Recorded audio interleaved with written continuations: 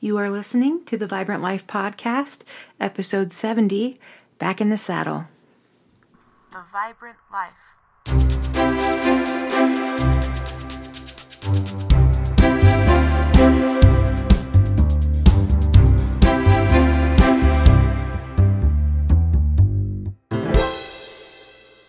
Hey you, believe it or not, I'm back. That's right, I'm Emily Romrell and this is the Vibrant Life Podcast. It's been several months since the last episode and I'd like to thank all of the listeners and supporters of the show for your patience.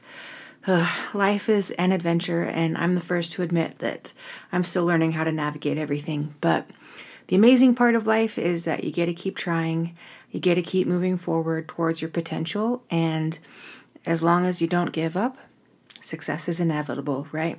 Inevitable. Just a couple quick plugs here at the beginning.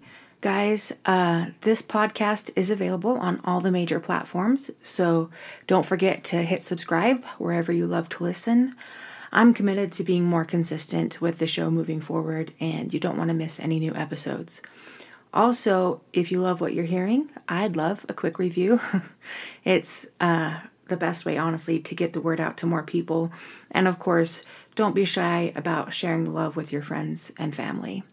My goal is to build a rich community here dedicated to helping everyone live the vibrant life. So thank you so much for your support. So the title of the episode is Back in the Saddle, and that's pretty straightforward, I guess, but I don't want to be negligent about the significance of what it means. It hurts when we fall. In fact, it's usually pretty painful and can be traumatic. It takes guts to pick yourself up and get back on the horse, and getting back in the saddle is a common saying, and we know it means to keep trying after a setback, but maybe not all of us have literally been on a horse. I'm from Orem, Utah, which is really a suburban area, college town, but it's not too far from rural areas. And also, I have family in Idaho who have horses. My dad grew up on a farm in Idaho, and my uncle still runs it. I have other cousins on my mom's side who raise horses. And actually, my sister just recently got a horse. She bought her first horse after being dreaming about it and obsessed about it for a long time. So I'm proud of her for that. So I'm around horses occasionally, definitely not a horse expert, but I've seen them, been on one or two, and they are absolutely beautiful creatures. They're extremely intelligent. They're also very big. My cousin once told me that a horse can sense your heartbeat from about 6 feet away. That's pretty amazing. They are sensitive to your emotions, and they are powerful creatures. Riding a horse is a unique experience. Unlike driving a car or a bike, I don't know if you've ever experienced this, but there's no steering wheel or handle in front of you on a horse. Everything is underneath you. And so it's quite a feeling to see the world up from a higher vantage point, and you kind of sort of feel like you're just sitting plopped up in the air until you realize that it's not air, it's 1,000 pounds of muscle. It can be intimidating, but also thrilling. And that's just getting into the saddle, right? You haven't even begun the ride yet. When you go slowly on a horse, when it's just walking, it's easy to stay on, but your shoulders amble from side to side with each step. The horse bends its neck and then you feel tippy. It's a fun beginning, but it's just that, a beginning, right? It's not the fun thing to just walk on a horse. But then when you go a little faster into a trot, it's very bouncy and jostling, and it's more difficult to stay on. It can be jarring, actually. It's not too comfortable. You're moving faster, but it's not so comfortable at the trot. I mean, in my experience. But if you go just a little bit faster than that into a lope, then the ride is much smoother. And from my limited experience, that's where the magic happens. When you're in a lope, you cover more ground, the ride is more synergized, and it's easier for you and the horse to move forward together. And that's where sitting in the saddle becomes more natural. That's where the magic happens. Okay, peeps, I know this metaphor is running long, but I'm a sucker for analogies. And this is a good one because here's the truth, my friends. You're going to fall down and fall short many times in any endeavor worth falling in love with. See what I did there? Embrace the cheesiness, guys. It's cute, right?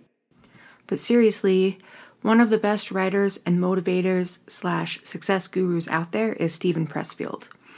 In his book, The War of Art, Break Through the Blocks and Win Your Inner Creative Battles, Pressfield explains, resistance is directly proportional to love. If you're feeling massive resistance, the good news is it means there's tremendous love there too. If you didn't love the project that is terrifying you, you wouldn't feel anything. This is great news because when we feel our hearts pounding as we start meaningful ventures or adventures in our lives, we will know we're on the right track. Side note, please go read that book at your earliest convenience. It's only 162 pages and it's a life changer. I'll throw a link up here in the show notes for you, but definitely want to check that one out.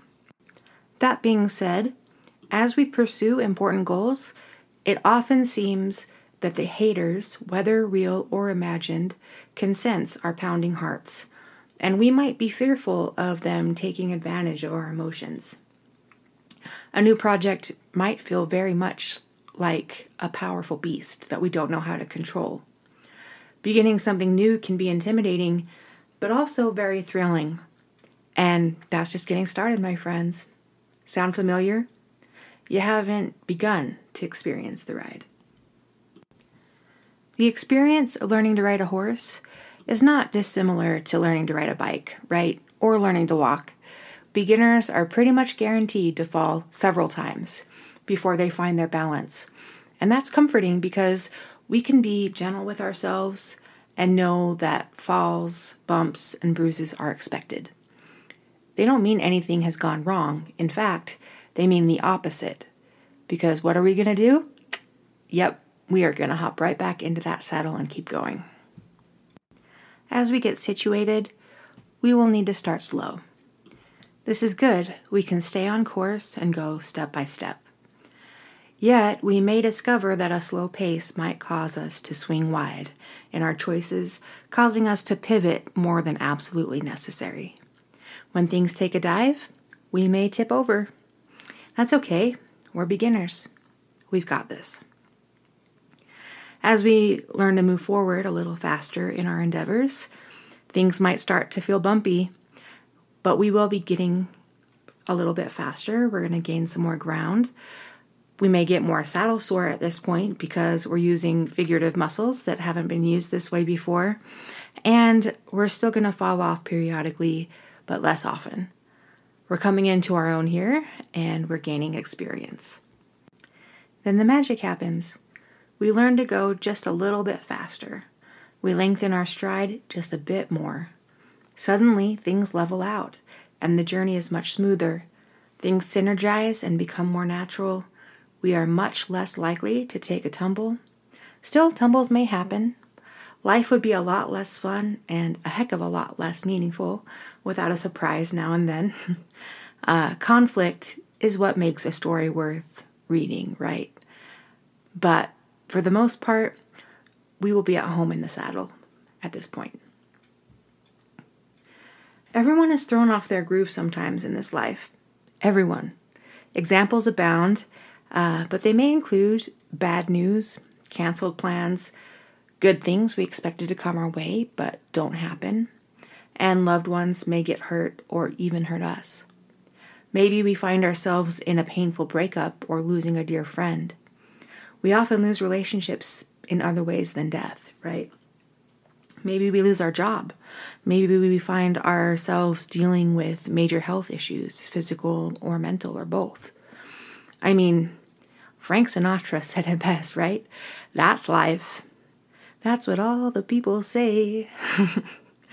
You're riding high in April and shot down in May.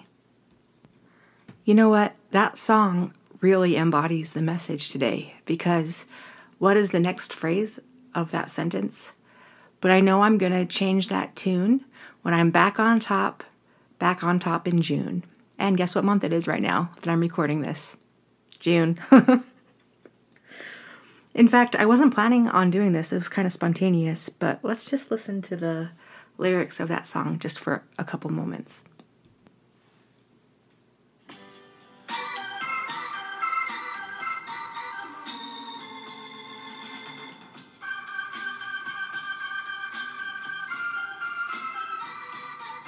That's life. That's life. That's what all the people say. You're riding high in April, shot down in May. But I know I'm gonna change that tune. When I'm back on top in June. I said that's life.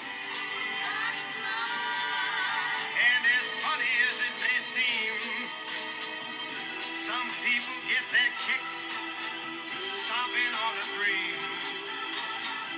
But I don't let it get me down.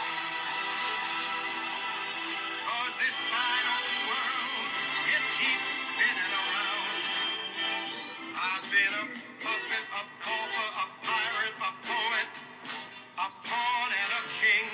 I've been up and down and over and out. And I know one thing. Each time I find myself flat on my face, I pick myself up and get back in the race. That's life. That's life. I tell you, I can't deny it. I thought of quitting, baby, but my heart just ain't gonna buy it. And if I didn't think it was worth one single try, I'd jump right on a big bird and then I'd fly. I love good old Frank. I'm an old soul at heart, I guess, because he's before my time, but he's timeless, you know. And I love that song because not only is it catchy and a classic, but because it truly does teach us important things. It teaches us to have an understanding that life just happens. That's how the cookie crumbles, folks. It teaches us to have a positive and empowered mindset. It teaches us that we may need to experiment with many different things or try out many different roles to find out what works for us. And it teaches us to never quit. It's a jam, baby. There are a couple other things I'd like to suggest that can help minimize the pain and duration of our falls. First, we can reach out to others around us. Go figure. The people might be family and friends or business mentors or associates, depending on the situation. It's vital to realize that we aren't alone and that it's okay to get help. And we might even reach out to a therapist or counseling or something like that. I know that's helped me. The people in our lives are often the best resource to help get a leg up and back into the saddle. Number 2, we can be like Donna and Tom on the TV series Parks and Rec, which is hilarious. And we can treat yourself. If you've experienced a painful fall, it's okay to take a small amount of time to recover and do something just for you. You'll feel refreshed and rejuvenated, and then you can heal up and try again. The third thing is reframe your fall. So it's really easy to have negative emotions. We all have them, and they bubble up, and that's okay for a moment or two. But then be very deliberate in the story that you tell yourself. Remember that tumbles are to be expected, but you are not a wimp. You got this. You can learn from the fall and do better next time. And here's a little extra secret for you guys, a little extra tidbit on this point. Things are always better the second time around. Or the 5th time around.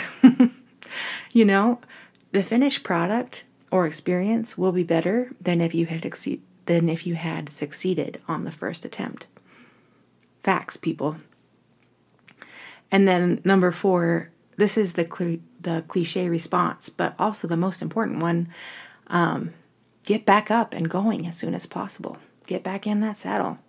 The longer you procrastinate getting back up in the saddle, whether it's due to fear or some other excuse, the less likely you are to succeed, because it will be easier to give up or you will become distracted by other things. I quote C.S. Lewis a lot. I think he was a genius, and his writing has influenced me tremendously. In the third book of the Narnia series, it's called A Horse and His Boy, we learn a lot about what it means to get back in the saddle. The hero, Shasta, is a young boy running away with a talking horse to escape slavery, to escape being sold into slavery. And I'll just end today with a little snippet of the story.